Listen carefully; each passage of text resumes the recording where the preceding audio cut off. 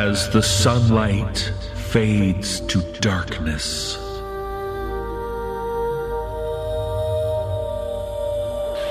The frightful tales creep into your mind.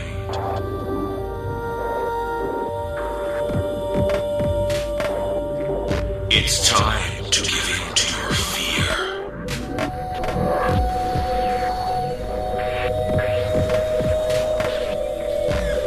Tonight, there will be no sleep. And I can't sleep. And now he was listening. I'm trapped in a bag. There was a little boy who had died the winter before. The floor moves. A face in the window. Brace yourself for the No Sleep Podcast.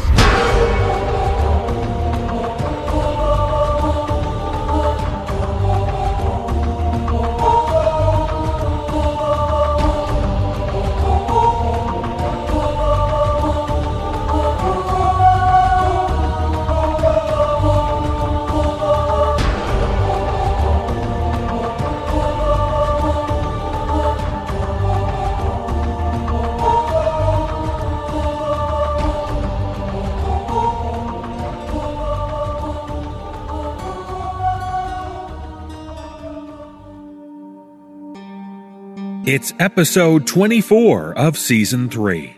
Welcome to the show. I'm your host, David Cummings. We have 6 tales for you in this episode, featuring stories about sibling scares, shocking sounds, and strange scribes. Well, we've reached the penultimate episode of Season 3, with only the season finale left to go. And even though we're late in the season, it's never too late to introduce a new narrator to our ranks. Rebecca Peason is joining us for the first time, and it certainly won't be her last. She shares her talent with us on the final story, and I'm certainly glad she's with us. I'm excited about having more excellent female narrators contributing to the recent shows, and this episode is no exception. Jessica McAvoy continues to share her talent with us, and longtime favorite Christina Schultz returns for another story. Some people have been asking me when they can sign up for Season Pass 4. The pre-orders will begin on May 11th. That's the day the season finale is released. There will be a link at thenosleeppodcast.com, and signing up will be quick and easy. I'll go over some of the new features coming in Season 4 on the season finale episode, but I did want to mention that one of the features will be a new way to pay for the Season Pass.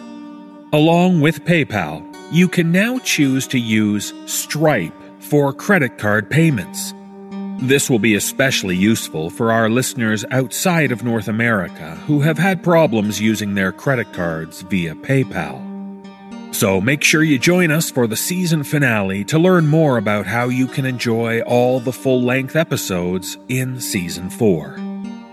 Okay, let's turn our attention from Season 4 to Episode 24 as we start the show.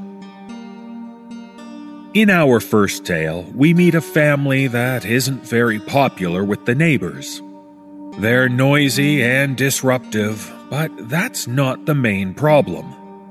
As author Lena Caulfield explains, it was one event that made them outcasts in the neighborhood and subjects of whispered rumors. Narrator Jessica McAvoy reads the tale for us as we learn why these people came to be known as the Manson family.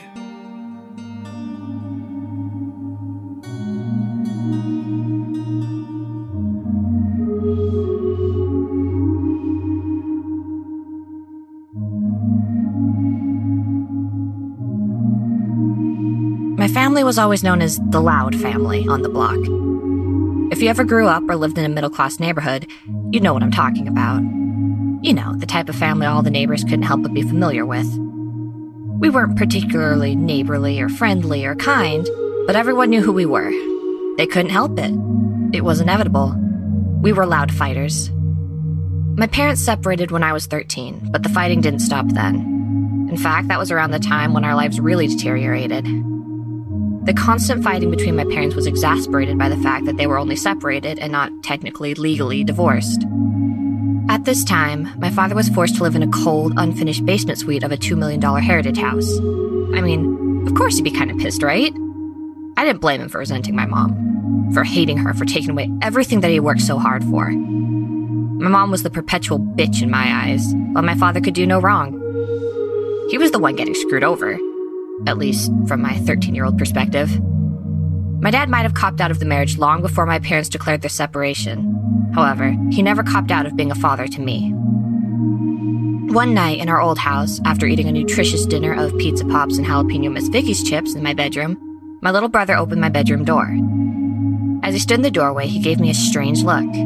He was pulling on his left ear.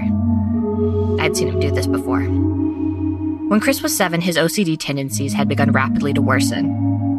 By the time he was 9 years old, he had a full-fledged clinical case of OCD. "Chris, get out. I'm watching TV," I said. I was watching Buffy the Vampire Slayer, and he needed to fuck off. He'd become increasingly paranoid about trivial things, and I wasn't about to allow his obsessive thoughts and compulsive behavior interfere with my mindless viewing of one of the only good vampire series of our time. "No, there's something going on in the basement. There's..." He paused as his alert eyes flickered around the room. "There's somebody down there. We need Dad." His obsessive thoughts and compulsions were really getting excessive. However, even at 13, I recognized my brother's compulsions as involuntary, unlike my father. "Dad doesn't come home much anymore. I doubt we'll see him at all tonight. Not when he has that new glamorous plastic girlfriend to spoil," I said. "I know. He's at the basketball game. I just called him. It doesn't end for another hour, and he's all the way downtown." Chris was gnawing on his bottom lip nervously. The skin on his face was a perpetual shade of white, but that night it looked translucent. His dry, cracked hands from too many hours spent washing and rewashing gripped the handle of my door shakily. Oh right, he would be at the game, wouldn't he? I just remember my dad had taken a client to the game instead of me. My dad always brought me to basketball games. It was our thing, our chance to bond. We could escape our tense household and eat greasy nachos and drink limitless amounts of root beer. It was perfect. My dad never once took Chris to a game, but for some reason this never bothered him. Chris just accepted it. My dad was ashamed of him. Chris was shivering, which was odd, even for him, on a sweltering August night. "Can I watch TV with you?" he asked, pathetically pulling on his left ear. 8 times. It was always 8 times. "I have to." "Fine, but you need to get out after the show. I'm expecting an important phone call later." That was a lie. He and I both knew it. Not many of my friends had called since they found out what happened on the night of June 2nd. Chris gave me a weak smile. He quickly crawled in bed beside me and pulled my covers up to his chin. He was still nervously pulling on his left ear. I could practically hear him counting in his head. It irritated me, but for the first time ever, I chose to ignore it. "After the show's over, will you please check downstairs? I made sure to lock the door." He anxiously looked up at me. "Is it okay if I pray now?" "Chris, you know what the doctor said about praying. It's become too ritualistic or whatever. It's not good. Don't do it." Chris often recited a prayer 8 times in a row to reduce his anxiety. My parents had also caught him engaged in strange rituals triggered by a deep-seated religious fear. I'd never seen him do his rituals, and I was glad. I didn't want to. It's important to note that we weren't some crazy religious family. My brother and I were baptized Catholic. However, we rarely went to church. Chris started praying daily when he was 6 years old. After my parents sent him to a Christian summer camp, he came back a religious fanatic. He had picked up these creepy rituals that he swore a camp counselor had taught him to do whenever he felt a demonic spirit eroding away at his conscience or tempting him, he would say. That's an awful lot of shit for a 6-year-old to be concerned with, and I truly pitied him, I did. But most of the time, his excessive counting and his rituals infuriated me. They infuriated my dad even more. My mother barely noticed them. She rarely noticed anything we did. "I don't think it's such a good idea that you go downstairs after all," Chris said after the show ended. He shifted uncomfortably beside me, and I could hear him discreetly counting under his breath. He had been muttering prayers to himself for the past hour. "Can you call Dad? Maybe he'll come home sooner if you call him." He looked at me seriously and handed me the cordless phone. I wasn't remotely concerned that there was someone in our basement. This wasn't the first time my brother had reacted this way, but he was clearly nervous, and I didn't want him to have a full-on panic attack, so I called my dad. I went straight to voicemail. "Dad, it's me. Chris and I were wondering when you're getting home." I looked at Chris. He was tapping his inner thigh with his pointer finger and counting to 8 repeatedly under his breath. "Chris is getting anxious, so yeah, it'd be great if you'd get home soon." Just then Chris yanked the phone out of my hand. "Please, Dad, this time it's for real. It's not all in my head.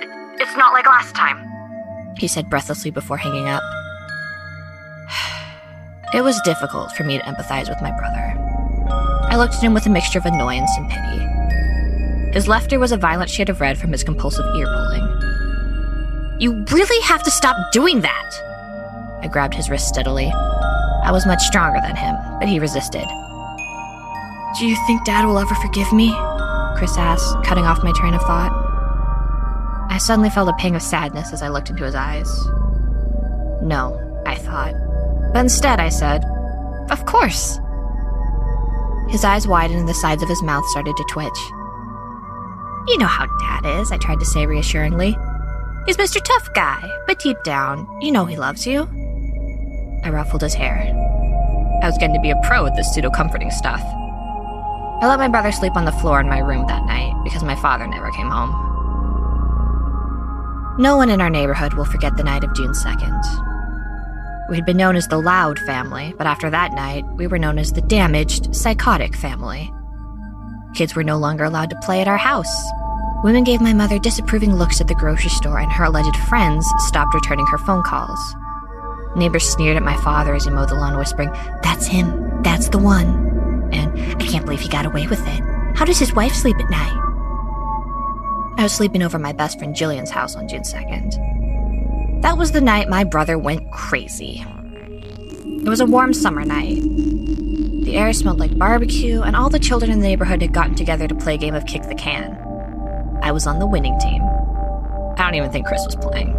He was probably inside polishing his remote control airplanes or in the bathroom, standing over the sink, scrubbing his hands raw. My father was out of town that night. At 8 p.m., Chris frantically ran out of our house and knocked on our neighbor, Mr. Henderson's door. He told Mr. Henderson he needed to use the phone immediately because he'd found something in our basement. In front of Mr. Henderson, Chris told the operator that he had found 3 dead bodies in our basement, 1 child and 2 adults. He said the bodies were wrapped in saran wrap and they all shared the same blonde-colored hair. He told the operator their saran-wrapped faces were covered in small incisions and the child's eyeballs were missing. The police showed up shortly afterwards. No dead bodies were found. However, Chris was right about something. An empty box of saran wrap was found on the floor in the basement. That was it. So, of course, we had to take Chris to get a psychiatric assessment because it was evident he had merely hallucinated the dead bodies. Doctors at the psychiatric center made an initial assessment that Chris was suffering from a severe case of OCD, which was interfering with his ability to think coherently and mentally clouding his thought process, which may have led to his hallucination. I didn't think people with OCD hallucinated. My mother pushed for a diagnosis of schizophrenia, claiming Chris showed schizophrenic tendencies, but to her and my father's disappointment, the doctor said that it was highly unlikely. It was far too early to tell if Chris was suffering from schizophrenia, and we have to wait another 10 or so years to find out. Shortly after Chris's assessment, there was a news report about a missing family that had been murdered approximately a week before Chris claimed he found the bodies. Then, skull and bone fragments were found buried in the forest behind the public high school near our house. The family all had blonde-colored hair, blue eyes, and fair skin. The family's bodies were severely mutilated. The mother was missing limbs and their faces were covered in vertical incisions. The child's eyes were missing. It didn't seem like a coincidence that this family was found a week after my brother claimed he saw the bodies. Clearly, this was when the neighbors started to talk. This was when our family got the notorious reputation. This was when the asshole kids on the block started calling us the Manson family. People love to fabricate stories. People love to have dirt on other people. After what happened to our family, I honestly believe that as a human race, we are inherently savage creatures that take great pleasure in seeing others suffer. I also learned that words hurt more than fists do. My father ended up moving out soon after the whole dead body in the basement controversy. Some of the neighbors actually petitioned him to leave for the sake of the children. I believed my father was innocent. There was no evidence aside from the fact that my loony brother said he saw 3 bodies that appeared to look similar to 3 deceased people found buried near our house a week later. Even my brother felt horrible for his hallucination. No one in our town seemed to understand the concept of innocent until proven guilty. At around the time my father moved out, my mother started drinking heavily. She'd always used liquor to numb her senses, but after the whole fiasco with Chris, she started to self-medicate with vodka. Every morning I could smell the potent smell of vodka in her orange juice. It was distracting. I could barely focus in school. Some of my friends stood up for me when kids called my father a murderer who simply knew how to cover his tracks. "How does it feel? Your brother must feel guilty for spilling the beans, huh?" some kid said to me after school one day. I punched him square in the nose and told him to never talk about my family again. He called me a dirty cunt and I got suspended from school. It was worth it. I was suspended for 2 weeks. I did my classwork in the mornings and had the rest of the day to hang out at home doing whatever I wanted, as my mother was absent or passed out in the bathtub or something, and my father had already moved out. I remember hearing my mother call me from her bedroom on the 2nd week of my suspension. Mom, kinda busy working on my homework," I lied. She kept calling my name, but eventually her voice faded. It wasn't until later that afternoon that I finally went into her room to check on her. Her door was locked, so I called in to tell her to open it, but there was no response.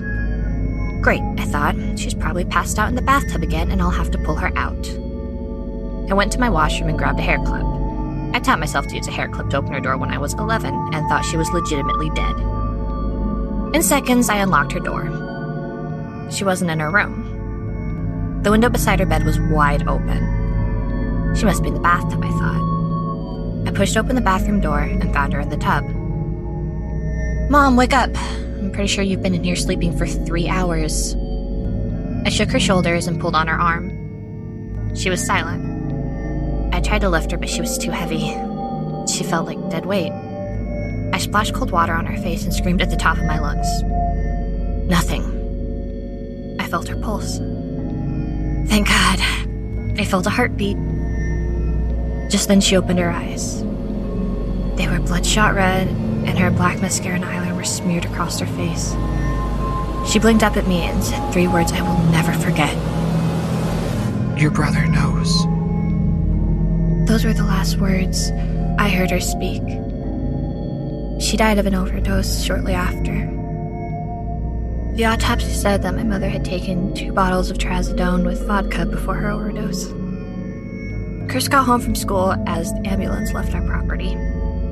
He found me in tears sitting on our back steps. I told him everything, and for the first time in both our lives, he comforted me. It's been years since my mother's suicide. After my mother's death, we moved out of the city. The town gossip was too much for all of us mentally to handle, and we needed to restart our lives fresh. Another thing that changed after my mother's death was Chris. His OCD tendencies stopped, and he became a cool, calm, and collected version of himself. My brother and my father's relationship also changed. They shared a mutual respect for one another and finally learned how to coexist in what our therapist would call a healthy way. I've tried to move on and forget what my mother said to me the night in the bathroom before she died, but of course, like any normal person, I haven't been able to. I've never told anyone what she said for fear that my father or someone would be held accountable for the deaths of that family. My father could be a dick, but he wasn't a murderer. I've rationalized to myself for the past few years. My mom was always an alcoholic. It wasn't surprising that she had suicidal tendencies. I would tell myself every night before I went to sleep. Last night, as I washed my face, I heard my brother and father whispering in my brother's bedroom. It sounded like my brother was crying. I kept the tap running so they'd think I was preoccupied in the bathroom and crept up to his room. I pressed my ear against the door and heard my father speak in a deep, low voice. Your mother found out when I dealt with her. Dad, please, stop. Listen to me. I know you didn't do it. He was definitely crying. If you bring it up one more time. I heard muffled noises. It was unclear what my father was saying. The last thing I heard was my father's voice. Don't open your goddamn mouth. Do you hear me, boy? Do you want me to deal with you too? I heard a banging noise, and seconds later, my father opened my brother's door. Sarah, honey, your brother's acting OCD again. We'll take him to the psychiatrist tomorrow. Gotta get him back on those meds. He said to me with a light chuckle and a wink. I tried to hide the fear in my eyes. I swallowed and nodded my head mechanically. My father kissed me on the forehead and said goodnight. I've been up all night freaking the fuck out. I needed to tell someone.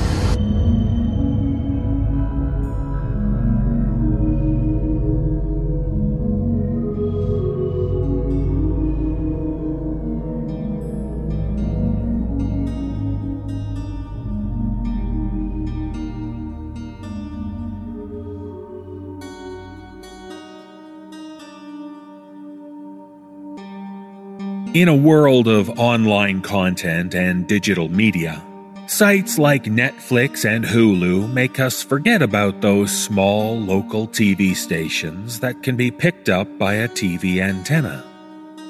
As author Sean Elwood writes, when one man discovers that a local station is quite popular with the people in his apartment building, he starts watching it himself. It's a decision that will soon have very unsettling results. So pick up the remote and turn on the TV, for it's time to watch Channel 6.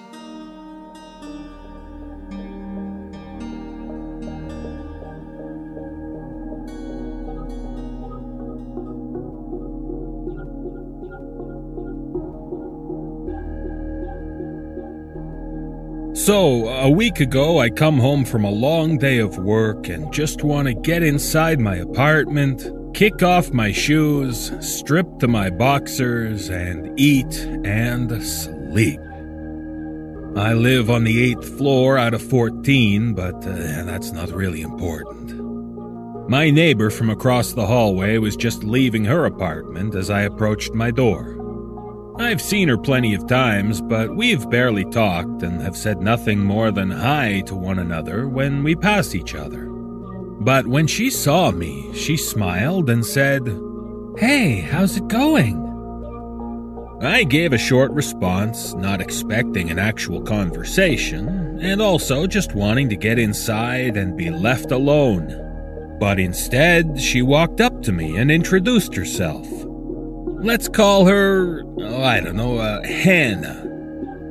I gave her my name and proceeded to unlock my door, which is my universal sign of leave me alone. But she persisted on having a conversation with me. It wasn't even a getting to know me conversation, but more like a survey. Do you watch TV?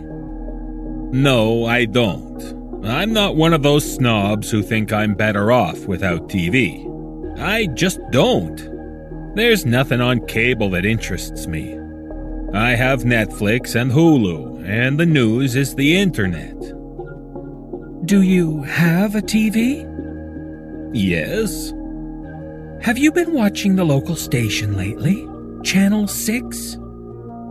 I've seen programming on Channel 6 before. It's nothing more than just poor quality talk shows that probably nobody watches except old people, or those who want something playing in the background while they do something else. Nothing special. No, I said. Why? You should just watch it. They've been broadcasting this new show all day, and I am hooked. She didn't say anything else. Instead, she just stared at me with wide green eyes and a smile that very slowly stretched across her face. I waited for her to say something else, but she just stood there, literally 6 inches away from my face. That's when I noticed how close she was to me. she actually managed to get right in my face without me even noticing. What is it? Just watch it. She didn't even blink, and the smile remained the same. My door was unlocked, so I stepped inside to allow some space between us. In an almost sarcastic tone, I said, "Yeah, okay, nice meeting you." And then I shut the door. I felt uneasy, nauseous. A quick chill went down my spine, and I had the urge to look through the peephole. Yep, she was still standing there, looking at the door with those wide green eyes and the big, toothy smile. Actually, she was looking through the door. She was looking at me. Her eyes stared straight through the peephole into mine. And very slowly, she turned and walked away.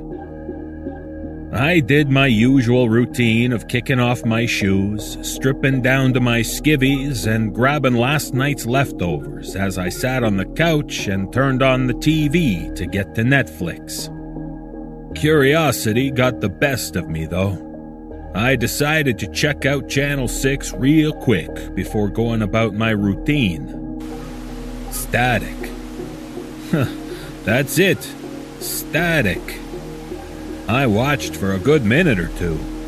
The station must have gotten knocked out or disconnected. Yeah, thanks, Hannah. This is really interesting. That night, as I was getting ready for bed, all was quiet in my apartment when I suddenly heard a loud bang. It rumbled through my apartment, and my glass of water that I had by my bed even vibrated, like in Jurassic Park. Whatever caused the noise shook the whole building, but afterward it was completely silent. I looked out my window to see if maybe it was a small explosion or a crash or something, but the night was still, and the city was asleep. The next day, as I was leaving for work, I once again ran into Hannah on my way out. She opened her door just as I opened mine, and her face lit up when she saw me. She had that smile and those wide eyes again. Did you watch it? Yeah, but I got nothing but static. I think the station was down. No, that's the program, she said excitedly. Wasn't it great? Oh, I can't wait to watch it again tonight. At this point, I was severely confused and also running late for work. I gotta go, I said as I walked down the hallway. She followed behind me. Are you gonna watch it tonight? I snuck a look behind me and saw that she was following extremely close behind me. I quickened my pace and she fell behind a bit, but continued to follow. Probably not, I said, sneaking a peek over my shoulder every so often. I reached the elevator and called for it. She stood next to me and never took her eyes off of me. I'm not normally one for confrontation, but she was beginning to bother me rather badly.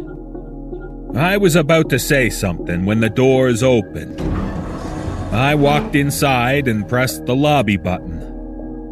As I turned to face the doors, I noticed that Hannah never got inside the elevator.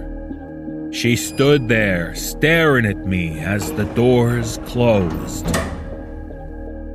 That evening, I didn't see Hannah when I got home from work. Thank God. This was why I don't become friends with my neighbors, or anybody in the apartment buildings I've lived in. You never know what kind of weirdos you'd be living next to, and I honestly felt safer living around strangers than freaks that I personally knew. I brought up Netflix and prepared to watch another movie, but the Channel 6 station buzzed in my mind, and I felt compelled to change it to that channel and see if they were actually broadcasting something instead of just static like Hannah told me. I turned to the channel and was brought to a bright screen of static and the loud hissing noise that accompanied it. I stared at the screen for no longer than a minute or two, just like last time. I was waiting for something to start playing, but it was just the same scattered noise. I grabbed my remote to change it back to Netflix when I thought I saw something flash across the screen, but I dismissed it almost immediately. It's TV static. If you look at it long enough, you'll see something. I was just finishing watching Netflix when I heard the same loud bang again. I stared up above me, thinking it was my upstairs neighbor, and I actually said out loud, "What the fuck?" but was quickly cut off by yet another loud bang, which again seemed like it shook the entire building. Not knowing what to do, I walked into my kitchen living room area and looked around like a confused animal. The chandelier above my kitchen table rocked side to side slightly. I heard doors outside my apartment shut quietly, and I heard my upstairs neighbor slowly walk from their door across the apartment and into their living room. After that, it was completely silent. The next day was my day off. I called up the apartment leasing office and told them about the past 2 nights with the loud banging noises. They seemed just as confused as I was, but I told them there was really no other way I could explain it. They told me that if it continued happening, to record it on video and show it to them. But other than that, there was really nothing they could do. That made me wonder if it happened at a certain time of night, and decided to see if it would happen again that night. After the phone call, I went throughout my day of doing nothing like I always do on my days off. I tried reading a book, but was distracted by a slight buzzing in my head that just wouldn't leave no matter how hard I tried to make it go away. The buzzing sounded a bit similar to TV static and made me think of Channel 6. The moment I thought of it, the buzzing faded away, and I felt the urge to turn on the TV to Channel 6. Static. Nothing had changed since the first 2 times I tried watching it. This time, I actually put in more time and effort of watching it. I had nothing better to do, but this time I was genuinely curious about why exactly there was nothing but static. Like I had mentioned earlier, if you stare at TV static long enough, you'll start seeing things. It's all a part of the mind. I think it's called, pareidolia or something. Basically, it's when you see faces or images in abstract imagery. Anyway, that's what started happening. I could feel myself getting nauseous again, and my vision started to blur a bit. I wanted to look away from the TV screen, but I couldn't. That's when I started seeing the flashes. They looked like numbers. I couldn't really make them out since they flashed so quickly. The hissing noise started to get to me, so I muted the TV, but I could still hear a faint buzzing. I thought it was feedback in my hearing, but it sounded distant, like it was coming from something else. Somewhere else. I shut off the TV and sat on my couch. I must have dozed off because when I woke up, it was dark out. I looked at my kitchen clock. 11:59 p.m. I sat up and noticed that my TV was on, playing the same static.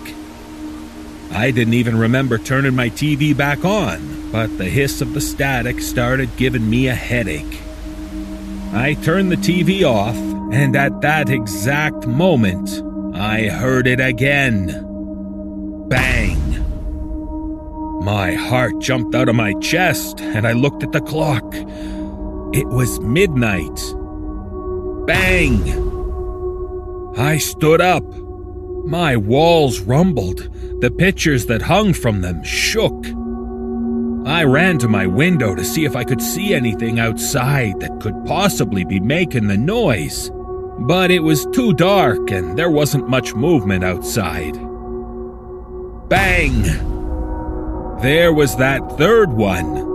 On the third night that I'd been hearing those noises when they started. It clicked almost immediately. I ran over to the door to go out in the hall and see if anyone else heard it.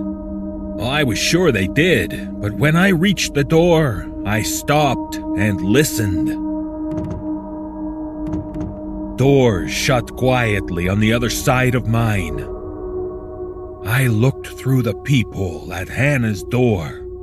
I saw just a glimpse of her as she slipped into her dark apartment, and her door was the last to click shut. I woke up extra early the next morning, quickly got dressed for work, and hastily left my apartment and knocked on Hannah's door. She opened it, dressed and ready for the day, her green eyes still wide, her smile still big. "Did you hear that banging last night?" She didn't even flinch at what I considered my strange question. Yes. "Well, what was it? Do you know?" Yes. I waited for her to say more, but she didn't. She just stared and smiled. "Well, what was it?" Have you watched Channel 6 yet? Her question caught me off guard a bit, and I stuttered as I tried to repeat my question. She just stared at me. Those wide green eyes and toothy smile. I grew nauseous once again. My headache started to return. I turned and left for work. The entire day I felt sick, and my headache never went away, no matter what I did to appease it at all. I decided to leave work early and go home and rest. On my way home, I thought I saw static playing on the TVs at the coffee shop down the street from me. I tried to take a nap, but the persistent buzzing in my head kept me awake. I managed to get to sleep, and when I woke up, it was dark out. I looked at the clock. 11:59. I grabbed my cell phone and turned on the video camera, pressed record, and waited. Midnight struck. Bang! Bang! Bang! Bang! 4 times, and the building shook harder than the last 3 nights. The next day, I called in sick for work and emailed the video to the leasing office. From that day on, I still haven't heard back from them. I've been trying to call, but I continue to get a busy signal. The nights grew worse. I started to lose sleep, and come the 5th night came 5 more bangs. I noticed myself watching Channel 6 a lot more, and I started seeing more images flash across the static. Numbers. They seemed like some kind of countdown. The first time I noticed the numbers, they were at the number 6. I haven't seen anything else flash across the screen except those numbers. Last night, night 6, while watching the static, I saw that the number was down to 1. I unplugged my TV. The hiss and noise from Channel 6's static made my head feel like it was splitting open. I ran to the toilet and dry heaved until I almost passed out. The bathroom started to spin and my vision slowly started to blur. The buzzing faded into my head until it was the only thing I could hear. I shouted for help, but I couldn't even hear myself scream. I crawled out of the bathroom and saw that my TV was on, even though I unplugged it. Channel 6 was broadcasting its static. The buzzing grew louder, but this time it felt like it was coming from everywhere. I grabbed my phone to call the police, but I only heard TV static on the other line. I looked at the time on my phone, 11:58. I managed to gather enough strength to pull myself up to my feet. I could feel my stomach twist and turn, and my mouth watered with saliva as the urge to vomit peaked. My head felt like it was getting pulled apart. I stumbled to my front door as if I was drunk and unlocked it. I threw myself into the hallway and collapsed to the floor. Oh, I for sure thought I was gonna die. That's when every door in the hallway opened simultaneously. Everybody in each apartment stepped outside into the hallway. Men, women, children, elderly people, everyone. Even Hannah stepped out of her apartment at the same moment as everyone else. They all had a large grin on their face, their eyes wide as if they were surprised or excited. Slowly, they all turned and shut their doors. They stared at their doors quietly, standing as still as statues. I tried calling for Hannah to help me, but the buzzing sound muted my voice. I was convinced that even she couldn't hear me. I attempted to call the police again, but was too delirious to even unlock my phone. I looked at the time. 11:59, switched to 12 midnight. The buzzing in my head, or wherever it was coming from, immediately disappeared without a trace. I looked up. What the fuck? Everybody at the same time. Smashing their heads against the doors.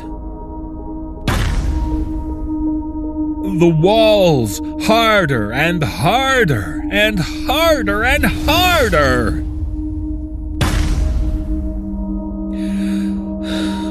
And that made 6. I stared in disbelief at what I just saw. What the fuck is happening? I screamed. Slowly, everybody turned and stared at me. Stared at me with those wide, excited eyes. Stared at me with those grins that stretched past their mouths.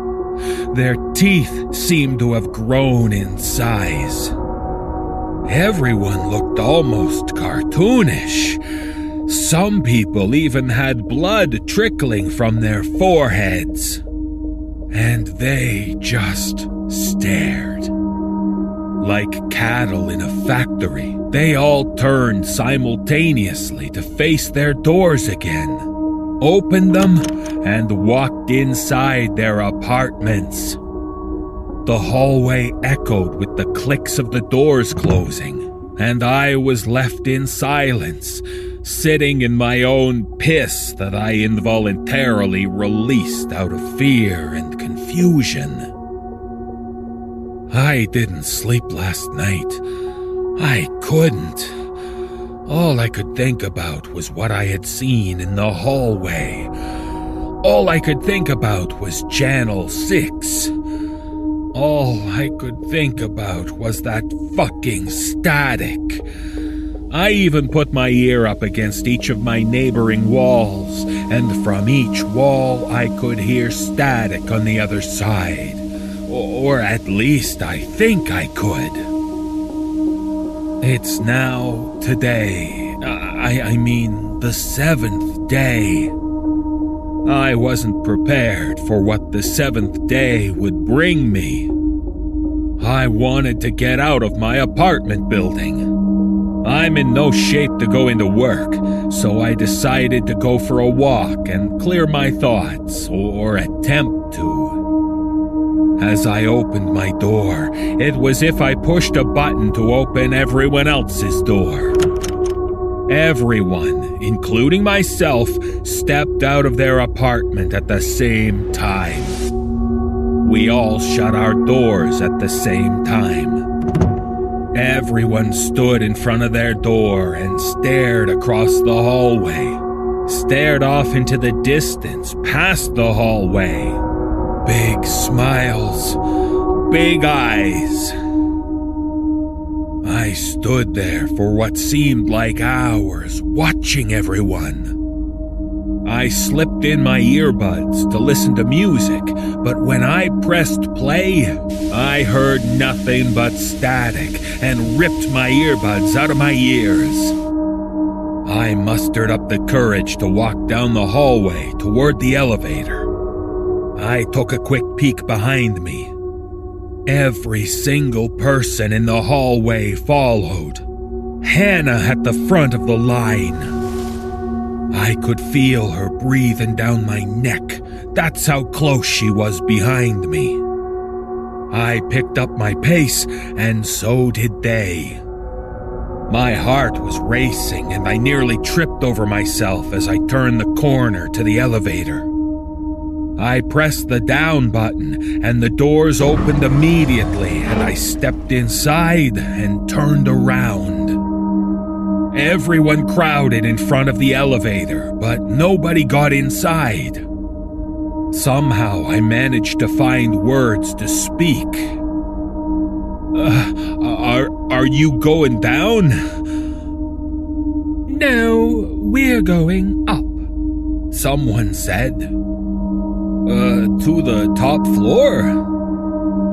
Higher, Hannah said with her big, proud grin. The doors closed.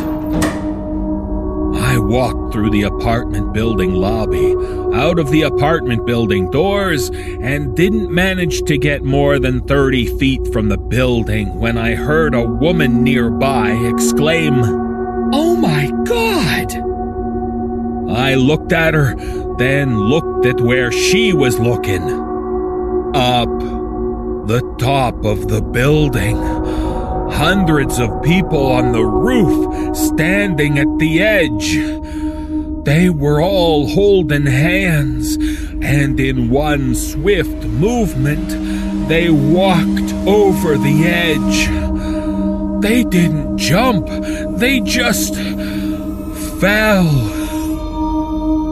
It was a graceful scene as they all fell without care. Nobody flailed or thrashed in fear or at an attempt to grab onto something. It was as if they were waiting to be caught in the hands of God like a net. Oh, and then it was over. Hundreds of lives gone in an instant. Men, women, children, people of all ages hitting the ground in unison. Their bones sounded like the crack of a baseball bat as it hits the ball, louder than I've ever heard before. The woman screamed. I can't even remember if I reacted, but I was in definite shock. I ran to the bodies surrounding the building, but I knew they were all dead. Nobody could survive a 14-story fall. The first body I saw was Hannah's. Her green eyes were still wide in excitement, her smile still bigger than ever. Now I'm in my apartment. Everyone in my building is dead, and there are men in suits outside my door. The headache is worse than ever, and I've already vomited 6 times today. I have Channel 6 playing in the background despite the hiss of the static, and I have blood trickling down my face from when I banged my head against my bathroom mirror. Banging my head against something seems to help the headaches and nausea go away. I hit my head against the mirror enough to crack it, and there were multiple reflections of me. Me and my wide eyes and big smile.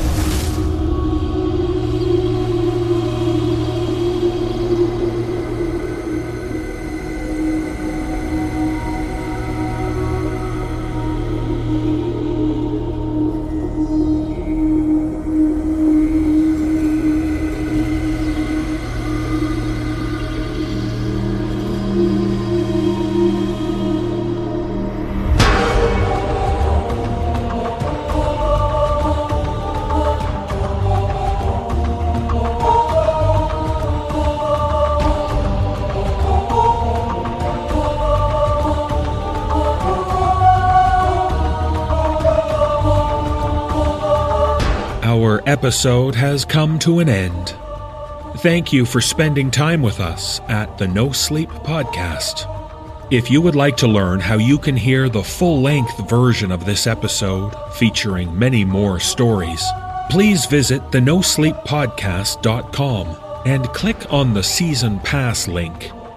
Purchasing a Season Pass will help support everyone who contributes to the podcast. And in return, you'll get 25 full-length episodes and 3 exclusive bonus episodes, all for only $19.99. This is David Cummings. Thank you for listening, and join us again for the next episode of the No Sleep Podcast.